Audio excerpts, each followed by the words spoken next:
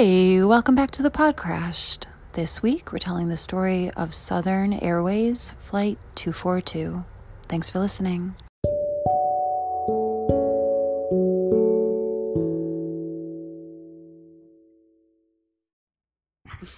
It never makes any sense. It never makes any sense. Never. Today, telling the story of Southern Airways Flight 242. Okay. So Southern Airways is another one of those airlines that we've lost to time. But we're going back to April 4th, 1977. Wow. So back to the smoking days. Yeah, 70s. And we're in the South. Southern Airways, lots of flights in the South. Yeah. So the route we're doing today is Atlanta to Huntsville, Alabama to Muscle Shoals, Alabama. Okay. A place I'm not familiar with. Me either. But sounds lovely. Muscle Shoals sounds like a beach. Yes, it does. Yeah.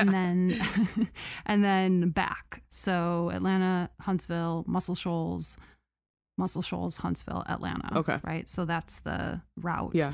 And those are little short hops. Those are not far at all. I drove from Huntsville to Atlanta 1,000 years ago. And it's not a long drive at all. Yeah. So I'm sure like airtime, we're talking about like half an hour. This is short. Wow. Okay. Flight. And I don't know anything about Muscle Shoals, Alabama. Yeah.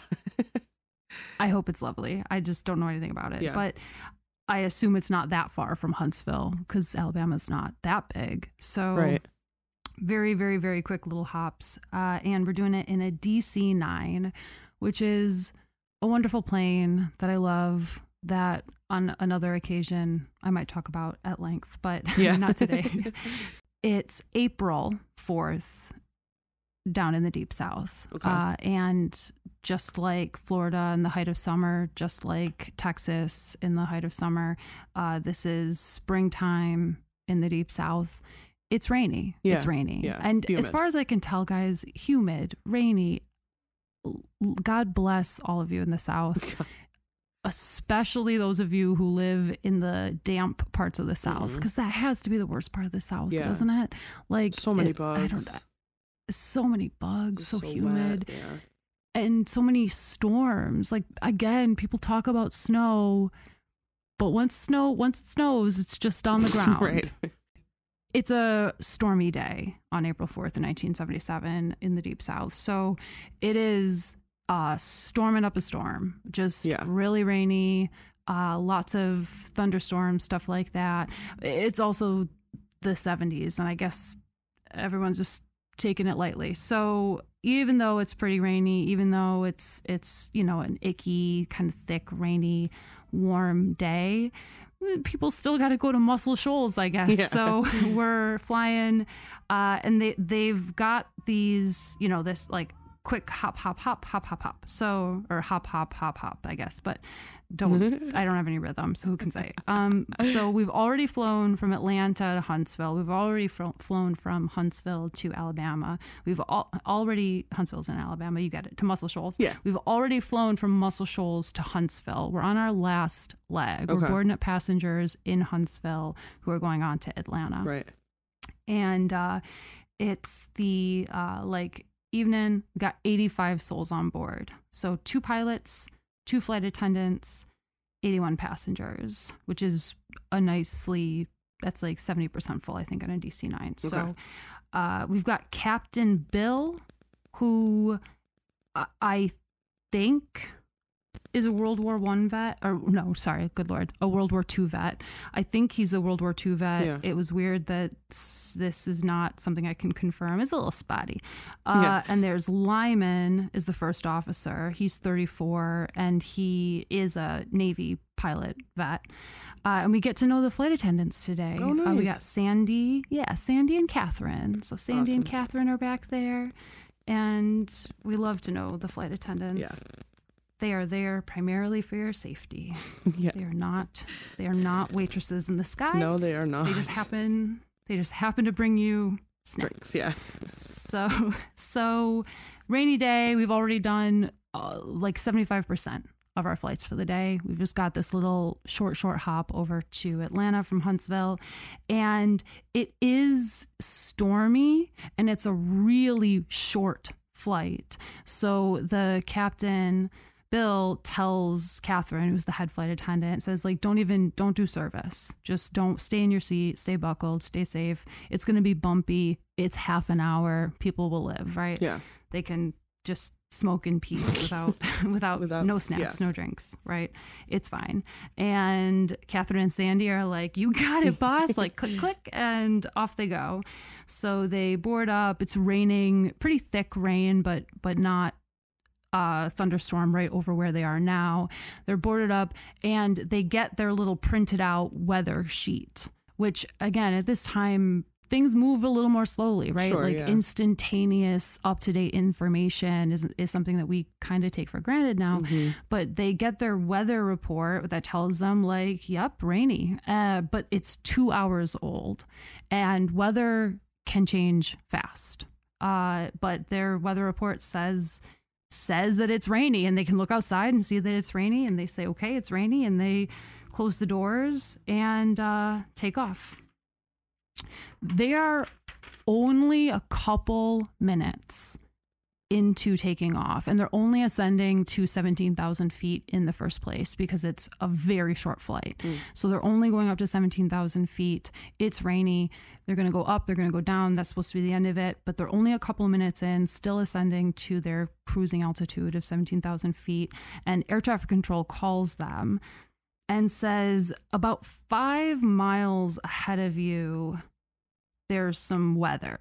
Like, there's some moderate to severe weather about 5 miles ahead of you, which in the air, actually not when you want to find out about that. Right, it's pretty you quick, actually want that like, information. 5 miles ahead, right. 5 miles ahead when you're going hundreds of miles an hour, very, very close. Right. And so 5 miles ahead is so close. And the pilots kind of look around at the pretty hard rain that they're already flying in, and they look down at their radar. So at this time on this plane, they have a basic weather radar available to them, and it looks like weather on their radar, but it doesn't look crazy. And so they call air traffic control back and say, okay, like, hey, thanks for letting us know. Is it about what we're already flying in? Like, we're already getting our plane washed. Is it about the same? They actually do not get an immediate answer to that question, but they keep the air traffic control is busy. Yeah. What are you going to do? So they're looking at the radar and they're kind of talking about it. And on radar, if you watch the meteorologist on TV or anything, like, you can see that there's holes in storms, right? Or like places where a plane could theoretically like pass through, where it'll be either less severe or just more manageable, or maybe not storming at all, depending on the situation. And so Bill and Lyman are looking at their radar and looking around outside, and they see what looks like a hole in the storm, or at least a patch where they can pass through the storm where it looks less stormy, less dangerous. Yeah. So they're talking about this hole, and like, Bill is fairly confident that that hole is the way that they came. So he's pretty sure that when they had flown from Atlanta to Huntsville, that's the same trajectory they had taken. So he has reason to think that hole that we're looking at right now, that's probably place to be. And, Lyman defers to him. I'm going to say something real quick about Lyman. Lyman has a quality that I personally love in other people, where Lyman says your name when he talks to you all the time. Yes. Like, Lyman, in the transcript, there's like pretty much, 80% of the things Lyman says start with Bill or ends with Bill. Like, he just is always, so Bill is like, I'm pretty sure we can fly through that. And Lyman's like, sounds good, Bill. Yes. Or, and I just think it's such a nice quality. It is. And these two guys are, professional pilots who have a lot of experience. And so they're figuring it out, right? It's weather. They're flying through. Weather exists all the time. They're in the rain. They keep flying, and they fly toward that spot that they thought would probably be the lightest part of the storm. and the weather is starting to get worse around them instead of improving or staying the same. The weather is starting to get worse, and the rain is just slamming against the plane. They do not know this.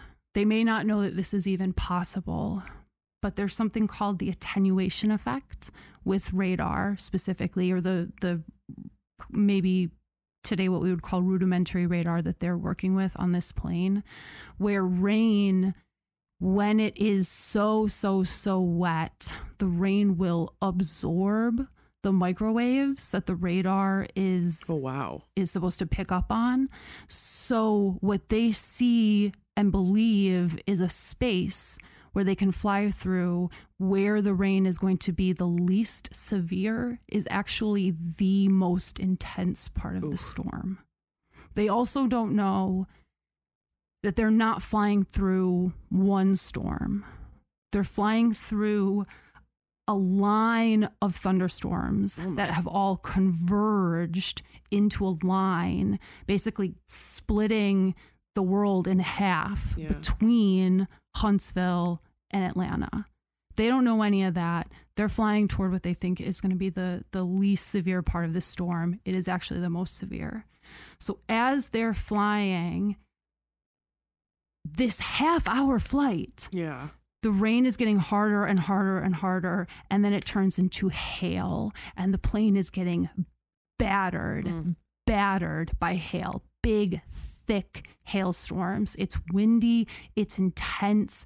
This storm system, with all of these different storms that have glommed onto one another and are strung along, this storm system in other places has tornadoes in it. The weather is getting insane. The hail is pelting this plane, and the windshield cracks. Oh no. The windshield cracks in several places. Thick pieces of hail crack the windshield. And obviously our boys, Bill and Lyman, realize like, okay, like this is actually a very severe storm. I'm sure they've not had the experience before of flying commercially and having their windshield cracked by hail. So they are starting to realize that this is a serious storm. Yeah. And Lyman says, I don't know if we can fly through this, Bill. I don't know if we can fly through this, Bill. Yeah. And Bill says they need to fly through the faintest area of the radar because they still think that they're gonna cut across there. He's like, we're gonna cut across right here. We're gonna just fly just through there, and then we'll be on the other side of it, is what he believes. So they have, it's called a squall line that they've flown into. Bill calls air traffic control because their windshield is cracked, and that's a real problem. Yeah. Okay. Bill calls air traffic control and says the windshield cracked, and we've fallen to 1400. So the wind is blowing them down, and all of this intense weather, all of this precipitation, all of that rain and hail going into the engines is making it hard for them to climb. So they were going up to 17,000 feet. They were at 15,000 feet, and they've actually gotten pushed down to 1,400 feet. So Lyman calls and tells air traffic control, windshield cracked by hail. We're flying through hail. The weather is bad, and we've gotten pushed down to 14,000 feet. Oh, 14,000. Okay, so they've gotten pushed down to 14,000 feet. Okay. The passengers who can see the engines getting pummeled by huge rocks of hail. Bam, bam, bam, bam on the cowling of the engine. On the left side, the cowling of the engine gets battered off the plane. No more cowling on the engine. This is biblical. Yeah. This is a crazy hailstorm that they are flying through. The engines are starting to like surge and struggle as they're just swallowing up all of this water and hail. And an engine uses combustion, uses fire. So it's totally possible that they can get snuffed out and shut down by this water. So they're struggling. The engines are struggling to keep up and continue to work in this intense weather. For 2 minutes, there is some kind of power interruption where there is no recording from the CVR. So we don't know what happened for 2 full minutes while they're flying through this horrific, horrendous, wicked hailstorm. It must have been so loud too. Unbelievably loud. Yeah. Unbelievably loud. When the power comes back on, Lyman is saying, "Get it back, Bill, get it back." And the left engine has shut down. The left engine is toast. When the power comes back on, Lyman is urging Bill, using his name very politely, to try to get the engine back. Lyman is flying the plane, and the captain is trying to, do what he can to try to get the engine 2 to start back up. They don't know it doesn't have a cowling anymore. They don't know that they're not going to be able to start it back up. Air traffic control calls them and tells them, says, hey, maintain 15,000 feet, which I'm sure doesn't feel good when they're trying to get there, but it's a pretty normal way for air traffic control just to communicate, to kind of start off with that kind of information, like, hey, maintain 15,000 feet. And Lyman says, yeah, we're trying to get it up there. Roger, we got our windshield busted. Air traffic control is like, sorry, your transponder cut out? Did you say that your windshield got busted? Our left engine went out. They do not realize that the left engine has been not just extinguished, but essentially destroyed by hail, literally just beaten to death by hail. The right engine goes out. The 2 engines that this plane depends on are both out. They realize that they've lost both engines.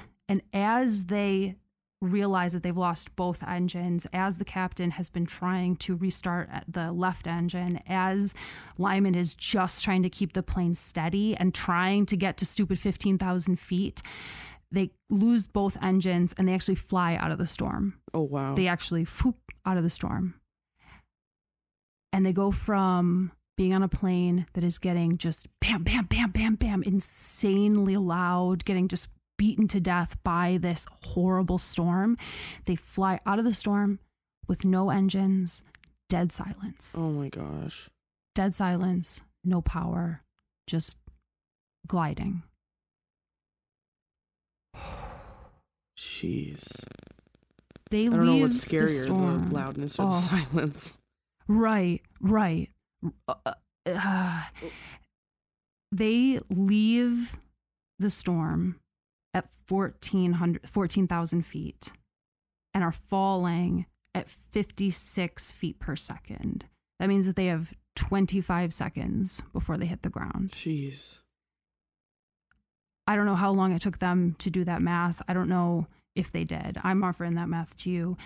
Meanwhile, the flight attendants are in the back, and the flight attendants know what it means when it's dead silent. They know what it means when there's no power. Yeah. They know that they have lost both engines. So Catherine's up at the front of the plane, and Catherine opens the cockpit door and says, like, hey guys, the engines are out. And Lyman is like, sit down, which I understand.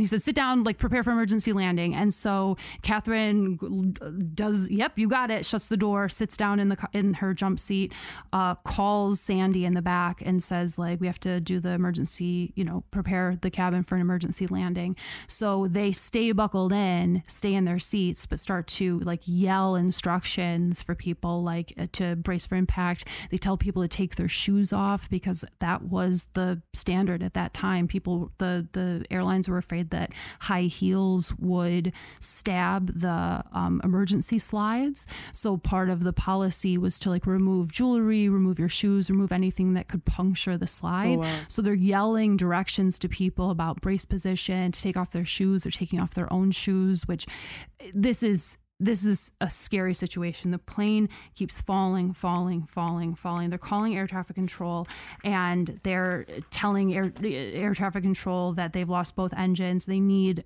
an airport now. And air traffic control is giving them vectors to other airports that are close by.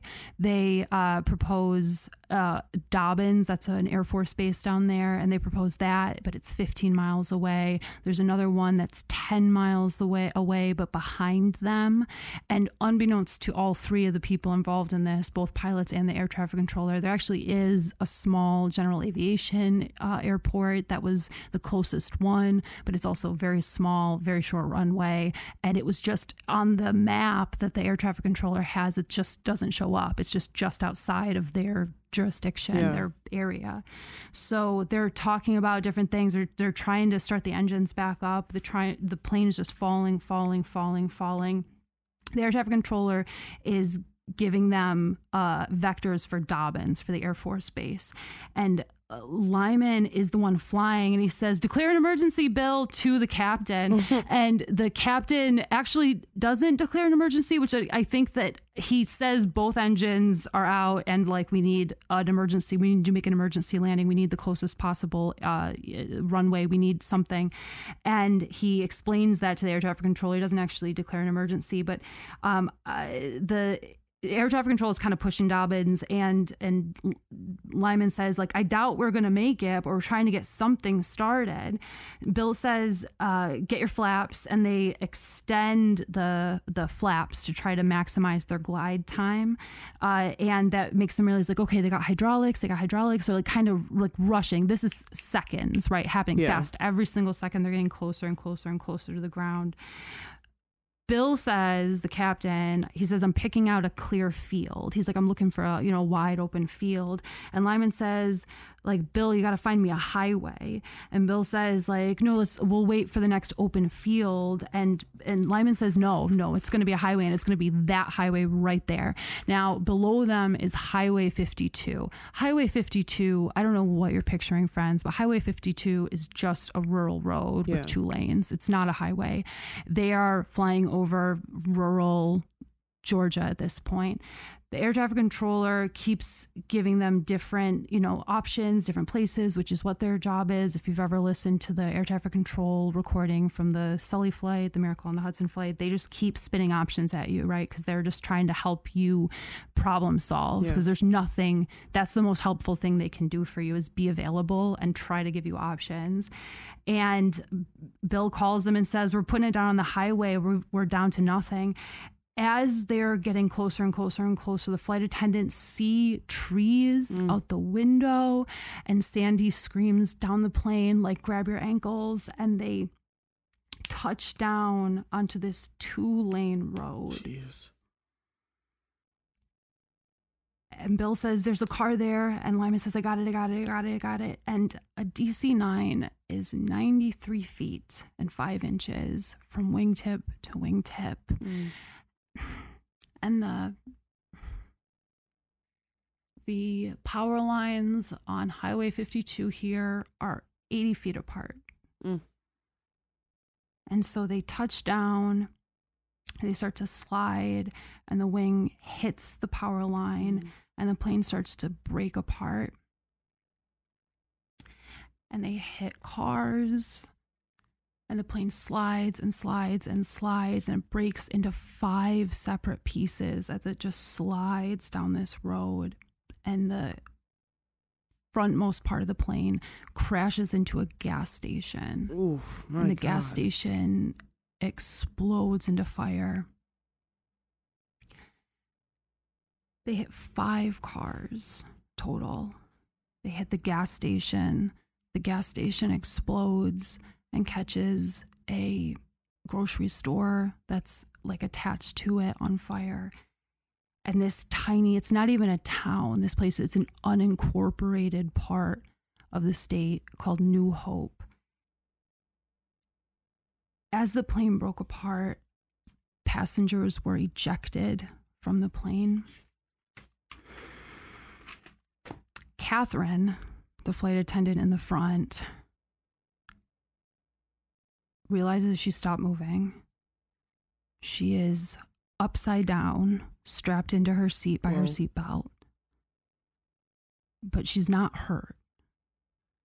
She unhooks herself, climbs down and tries to help the passengers, and she realizes that she's in the front. So you guys can all imagine where the flight attendant sits in the front of any plane, right by the cockpit. This plane is broken into 5 separate pieces, so her part of the plane is separated from the part that the pilots are in. The part of the plane that the pilots were in, crashed into the gas station, and the pilots were ejected from the cockpit, and both were killed. Sandy is in the back of the plane, and her part of the plane is on fire. Oh, no. And she unbuckles herself. She stands up. She's trying to like get the passengers to come with her away from the fire. The fire is at like the mouth of the hole from where it broke off from the rest of the plane.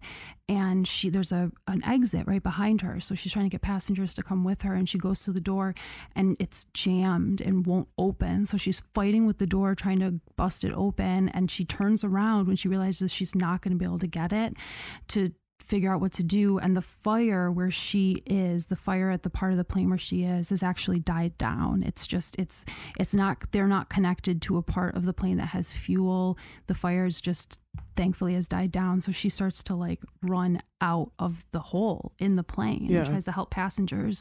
They're all barefoot running around on the ground. Catherine ran toward a house, the nearest house in this little rural unincorporated territory. Sadie Hurst is just a nice lady who lives in New Hope in her house.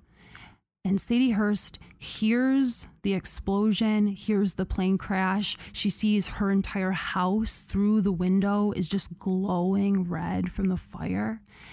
She walks and like looks out the window and can see people, like passengers who had survived the crash, like walking just in a daze, totally in shock, walking toward her house.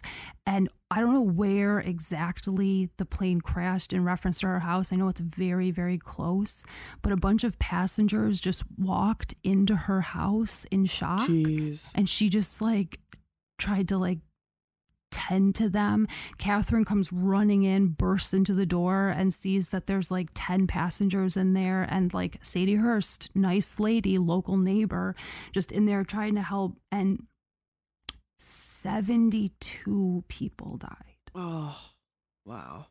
72 people died. Most everybody. 9 people on the ground died. Ooh. Including an entire family of 7 people. Oh my gosh. 20 passengers lived, and both flight attendants lived. Both of the pilots were killed. I just, as a habit, we don't talk about some of the horrific parts, the details of like the human suffering, but it was horrible. Yeah. It was horrible. And this is a tiny little nothing, not even a town, right, in a rural area. And I will say, like, the people in New Hope they've been harmed. Just to be clear again, 9 people died. 9 just people walking around in their car died in a plane crash, right? Like the local volunteer firefighters showed up. Like, it took a while for like the more experienced, more whatever equipped emergency services to show up. Yeah. And the people in New Hope like sprung into action and did what they could. I hate this one. So this is the first time that a big commercial jet like this had double engine failure like this, which I find so hard to believe, but that's what this it's. This is the first instance ever. Apparently, I find that so hard to believe, and I assume I'll get a message from somebody saying it's not true. Right. But like that's what it says. So but related to that, there was no training at all for double engine failure, period. Voop, none. And the FAA, it wasn't just Southern Airways being negligent, right? The FAA did not require training like that. It was just considered such a remote possibility, like other things that have happened, right? Where there's not training for it because you think it's a remote possibility, and it is a remote possibility, but it happens eventually. Right. And so this was caused by the weather, right? The pilots, there was maybe like a 30-year anniversary article about this in a local paper from Georgia, maybe from Alabama. But the article quotes somebody from New Hope, from the little area, who says, like, nobody blames the pilots, like they did their best. And I think it's so sweet. I love that lady, because they had 25 seconds from escaping that storm and going from getting battered to dead silence. And they did do their best. And they can't measure the distance of the power lines, right? Like, this is all they did the best they could with what they had, and there's no training for this, period. And the weather information that pilots got at that time sucked. It sucked. Compared to now, it would be, now it would be intolerably unacceptable, right? But they just had a system of having old information, bad information about the weather. And pilots did have to depend more on their own flying skills, their own abilities, and couldn't depend on these things that they really need to depend on. Right. You need information about the weather. This was a massive storm. Like, this storm, like huge line of storms had tornadoes in it along the line, had thunderstorms, had hail, apocalyptic, huge softball size hail, huge hail. It was a horrific storm, but they did the two changes that came from this with the NTSB was train people for double engine failure or complete engine failure, whatever you want the right word to be, and get meteorologists in air traffic control offices. Yeah. So they started to, have people who, because, like, God bless the air traffic controllers, they are not meteorologists. They're not meteorologists. Right. They're doing their best, and give training about, like, the attenuation, like the fact that your radar can deceive you and send you into the worst part of the storm instead of the best part of the storm. There were 4 NTSB guys, I don't know, NTSB investigators, dudes, investigators who had to, like, sign off on the final thing. Yeah. And one of them, like, it's, I guess, like they have to write, like, concurrent opinions or, opinions that diverge from the main report. And one of them really put it on the pilots in that everybody agrees that once the engines were out, they just did what they could. Yeah. But one of them was really like, they should not have flown. The weather was too bad and they should have known better. But I think it stands out to me that, like, NTSB are going to be the people who are most geared toward safety already. And then the other 3 felt like the problem was definitely that the plane flew through bad weather, but they went with the information they had. So by and large, the NTSB agreed that the pilots did the best they could with what they had. And there's big chunks missing from the CVR. So one of the questions is, why didn't they go to, there was a closer airport that they had passed by the time it was too late. And they just said they don't know if they talked about going there. They just have no knowledge of whether or not they discussed it, whether or not they could even see it, whether or not because there's minutes missing where we have no idea what they said, what they talked about, what they did, which to me makes it a lot harder to it's always hard for me to be convinced to blame the pilots. But if you're missing big chunks of what they discussed, it makes it even harder. Right. Lyman and Bill, you do not deserve this. No. Well, and this feels like one of those flights that is, like, I know all flights are supposed to, like, all crashes, you know, we get better. But this feels like one of those, like, super monumental flights that it's like we're really, you know, I don't know if they did immediate changes, but I would imagine, I don't know, just hearing it and looking at it, it's like, okay, we have some serious flaws that we got to look at. Yeah, they definitely for the attitude toward weather, I guess, or the kind of information about the weather that you should demand or that pilots should be entitled to. I think that changed. Gotcha. Like the idea that I also think that in general, I don't know if this is true. People out there can tell us. But I do kind of wonder if people, particularly at this time where actually flying was pretty unusual, right? Like the run-of-the-mill person would probably not fly, and certainly not fly from Huntsville to Atlanta, right? I wonder if having such a horrific crash with injuries and deaths to people who are not flying, I do wonder if that made people look at it more closely. I don't know that. I just wonder if it like brought it home to people more in that way. Oh, Sadie Hurst. Yeah. People just came into her house. I think it's pretty natural for lots of people to be like very interested in the details, I guess, to use that word. And it's really up to you, right? If you want to look those up. Yeah. Like all y'all, but it's rough. It's rough. Plane crashes are bad. Yeah. And good Lord willing, you will never be in a plane crash. Yeah. And even if you are in a plane crash, you are much, much, much more likely to survive than you are to die. Yeah.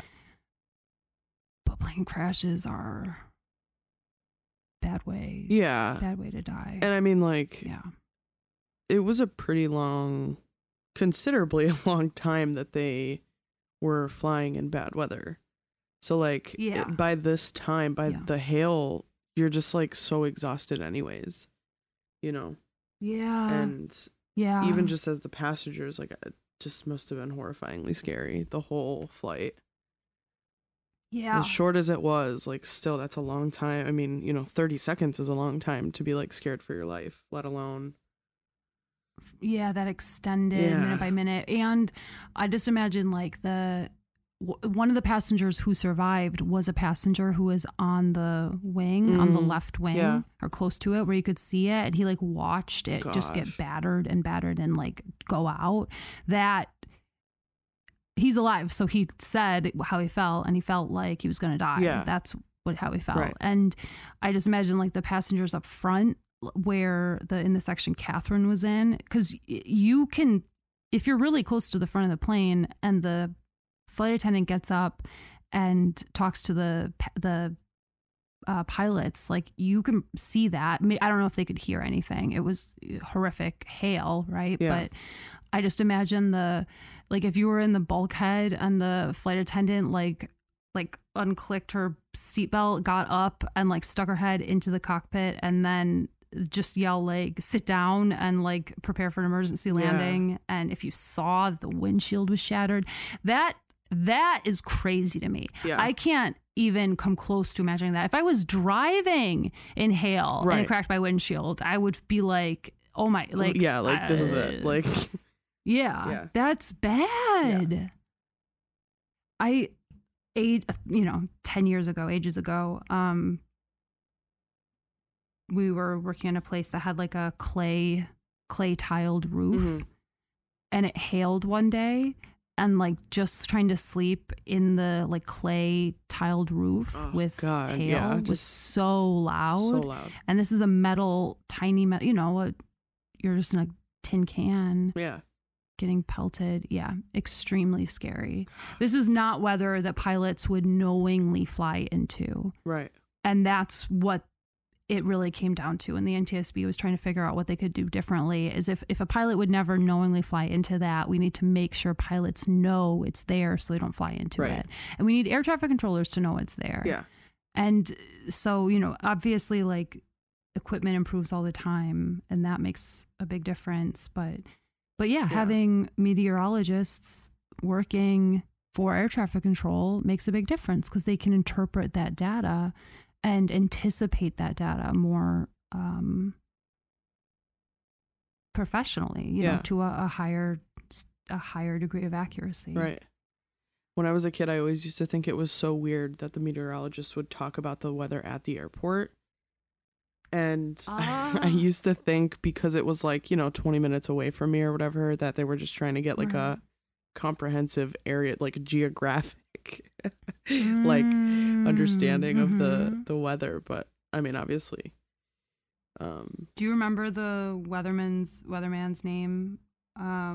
Like your local Buffalo weatherman's name? There was Don Paul. The meteorologists, I don't know, I guess that's probably something that's gonna like fade out in our lifetimes, Oh like yeah, for sure. The local meteorologist being your local dude that tells you about the weather, your local lady who tells you about the weather. Again. I do love meteorologists though. I love that there's like a scientist on the TV sometimes, and that's just talking about their science, the thing that they're into. Do you have a fact? Is it a weather fact? It is not a weather fact. Hold on, let me pull it up. It's a traffic fact, actually.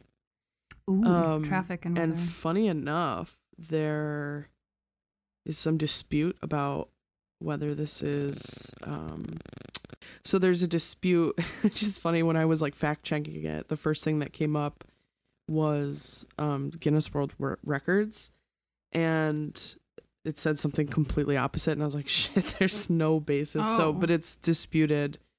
It's like something that people who track this information disagree on, I guess, or just like favor one over the other. But the original fact that I saw was in 2010 there was a 100 kilometers, so 60 miles, traffic jam on the China National Highway, and it lasted for 10 days. What? Yes. And that is the longest traffic jam in the world. But according to Guinness World Records, the longest traffic jam was in France, which was longer, but it's said to have cleared up in a few hours, I guess. And it was 109 miles. What? Yes. Can you imagine? 109 miles? I mean, that's like, I don't know, here to Binghamton or something. Like it's and just like traffic. Just traffic, just cars, just endless cars for 100 miles. And a 10 in China for the China National Highway one, 10 days and 100 kilometers. So 60 miles. So it's shorter. But was it caused by like a rock slide? Like what could take so long to clear up? A spike in traffic caused by heavy trucks heading to Beijing, which seems crazy. That's crazy. Yeah. And there was some construction, but that wasn't too like much way too much, right? That wasn't apparently the main cause. It was just like overloaded trucks, and it just wasn't like the highway just wasn't prepared for it. Okay, so it was like some kind of thing happening. I know that like China has that isn't it like the biggest migration of people on Earth is like in China for Chinese New Year? Yeah. when like people who are like all like in, you know, faraway places travel back to see their families. Yes. Yeah. So I wonder if it was like tied in with something like that, where there's like so many people pouring into a city that right. for whatever reason just isn't equipped. Yeah. Do you know what year it was? 2000. Sorry, I feel like I'm No, please. It happened on August 13th, 2010. What? Yeah. Yeah. Isn't that wild? So it's pretty that is recent. Horrific. That is insane. Yeah. No, you know what I'm always afraid of happening is like when they don't close the 90 fast enough for weather. Yeah. And so people just get like snowed in, and like local people like bring parked cars like trapped on the 90, snowed in on the 90, will like bring people blankets and snacks and stuff. Yep. I don't want that to happen to me. I don't like that at all. No. Or, oh my gosh, do you remember when we drove? I know that you know what I'm thinking of. When we drove down here, when Brian was driving, the four of us. Oh my gosh. Was Kelsey in the car? Was it the four of us or five of us? No, you went to Kelsey's house or something. Was Jess with us? Jess? We were driving, and it was there on the 90 going toward New York City. That doesn't make sense. Oh yeah, because we were going somewhere else. We were dropping you and Ty off somewhere. And so we were on the 90, right? But it was like every 10 feet, there was a car that had gone off the road. Oh my God. Yeah, no, we were coming back down here. Right. But like every 10 feet, like it was, and I still think about it, because I think like those people are just going to sit there until what's going to happen. Yeah, it was a total one tow truck is going to come mess. and just like pull everybody back onto the road. Yeah. And I think at one point there were like tow trucks in the ditch. Like, right. Oh, that was why bad. Was the 90 open? Why was it open? Yeah. I don't think that was between, I mean, it's still a state road, but I think it was between Syracuse and Binghamton. The 90 should have been closed. So everything should have been closed. Yeah. That would make more sense that it would be between here and Binghamton, or between that would make more sense for the route. But it was whatever insane. It was horrible. Yeah. It was. And it just takes hours. It takes hours for people to get help. Right. Like, if you actually go off the road, because you can't help yourself. There's nothing you can do. No. You're just stuck now off the road. Oh my God. You just have to wait for hours. And the road was just glass. It was just like sheets of ice. Brian did it though. He did it. It took us 11 hours. Yeah. It was 11 hours Normally, before we got back home. Like 6. Yeah. Yeah. They were saying for the Chinese traffic jam, it was 1 kilometer per day that people were driving. That is, I mean, the thing is you would abandon your car. Some people would abandon their cars, right? Like zombie apocalypse movie or whatever, right? People will abandon their cars, and then there's more traffic because people abandon their cars. Totally. Or it won't have moved in 10 hours, so you're going to go to the bathroom. Yeah, or you run out of gas. Maybe it moves, but now, right, you run out of gas. Totally. 10 days. And I mean, what's the weather like in China in August? Hot? I don't know. I think it's probably hot. Depending on where. You sit in Beijing, hot. Right. Hot. No, thank you. No, thank you. That stinks. Yeah. I know that China's invested heavily in their train systems. Yeah. And I wonder if that was like yeah, for real. Let's get another train line in there. Truly. Like cars are not it. Not the way. Not the way. So, all right. Well, sad one today. Sad all around. Sad facts. Sad. No one likes traffic, but no one likes. I don't know. I just like I have this like my like instinct when thinking about the pilots is like for Bill. I wonder if he was just like, all right, we're gonna land this shit and we're gonna be fine. You know, like part of him was like, I'm going to be the hero of this. Not in like I'm going to be the hero, but like, no, I'm going to get us through this. You and I have had a version of this conversation many times, but there's a thing where like if you're in a position of power or authority, sometimes a decision has to be made and you're just the one who has to make it. Yep. There's just no way around that. And it might be the wrong decision. It might be the right decision. It might be, but you're just the one who has to do it. Yeah. So you just have to do what you can with what you have. And so if the plane was going to connect to the earth, that was going to happen.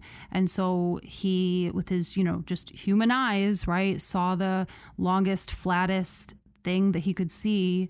And, Lyman was flying the plane physically, and Bill, I appreciate that Bill's the captain, and he deferred. He didn't take over control, which I don't blame him, right? Not like making a change, mid-flight. I don't blame him for that.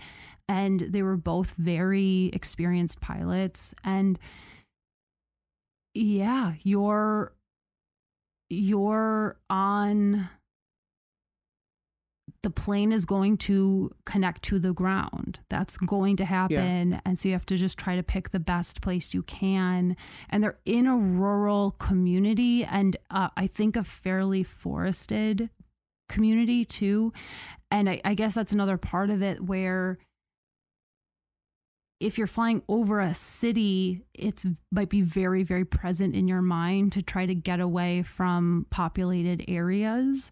But if you're over a rural area, you might not see any houses. You might see one house every acre or whatever. You know what I mean? Yeah. And so it's horrific how many people died on the ground and the damage that was done. But that's not data, not information that he would have. Sure. And the plane was going to hit the ground. No matter what. Yeah. Going to happen. That was an unavoidable fact that they had to contend with. And they had to just make their decision. Yeah. And I think that if the casualties on the ground, I do not want to diminish it. An entire family getting killed is horrific. Yeah. It's horrific. It's incredible that any passengers walked away from this. Truly. It is incredible that the flight attendants walked away from this. Yeah. Yeah. I don't know. Do the best you can. Yeah. Where you are with what you have. Definitely. But I love you, Mariah. I love you too, Casey. Thanks for telling that. Yeah. Thanks for listening 2 days in a row. Yeah. Yeah. We're trying to get ahead for you guys. Because we love you. Yes, we do. We're committed. Yeah. We're committed. We're here for the long haul, long run. Yeah. Long flight. Life. Long flight. Long flight. We're here for the long haul flight. All right. As the crow flies. I love you, Mariah. I love you too, Casey. I love you. I love all you guys. Yeah. Talk to you soon.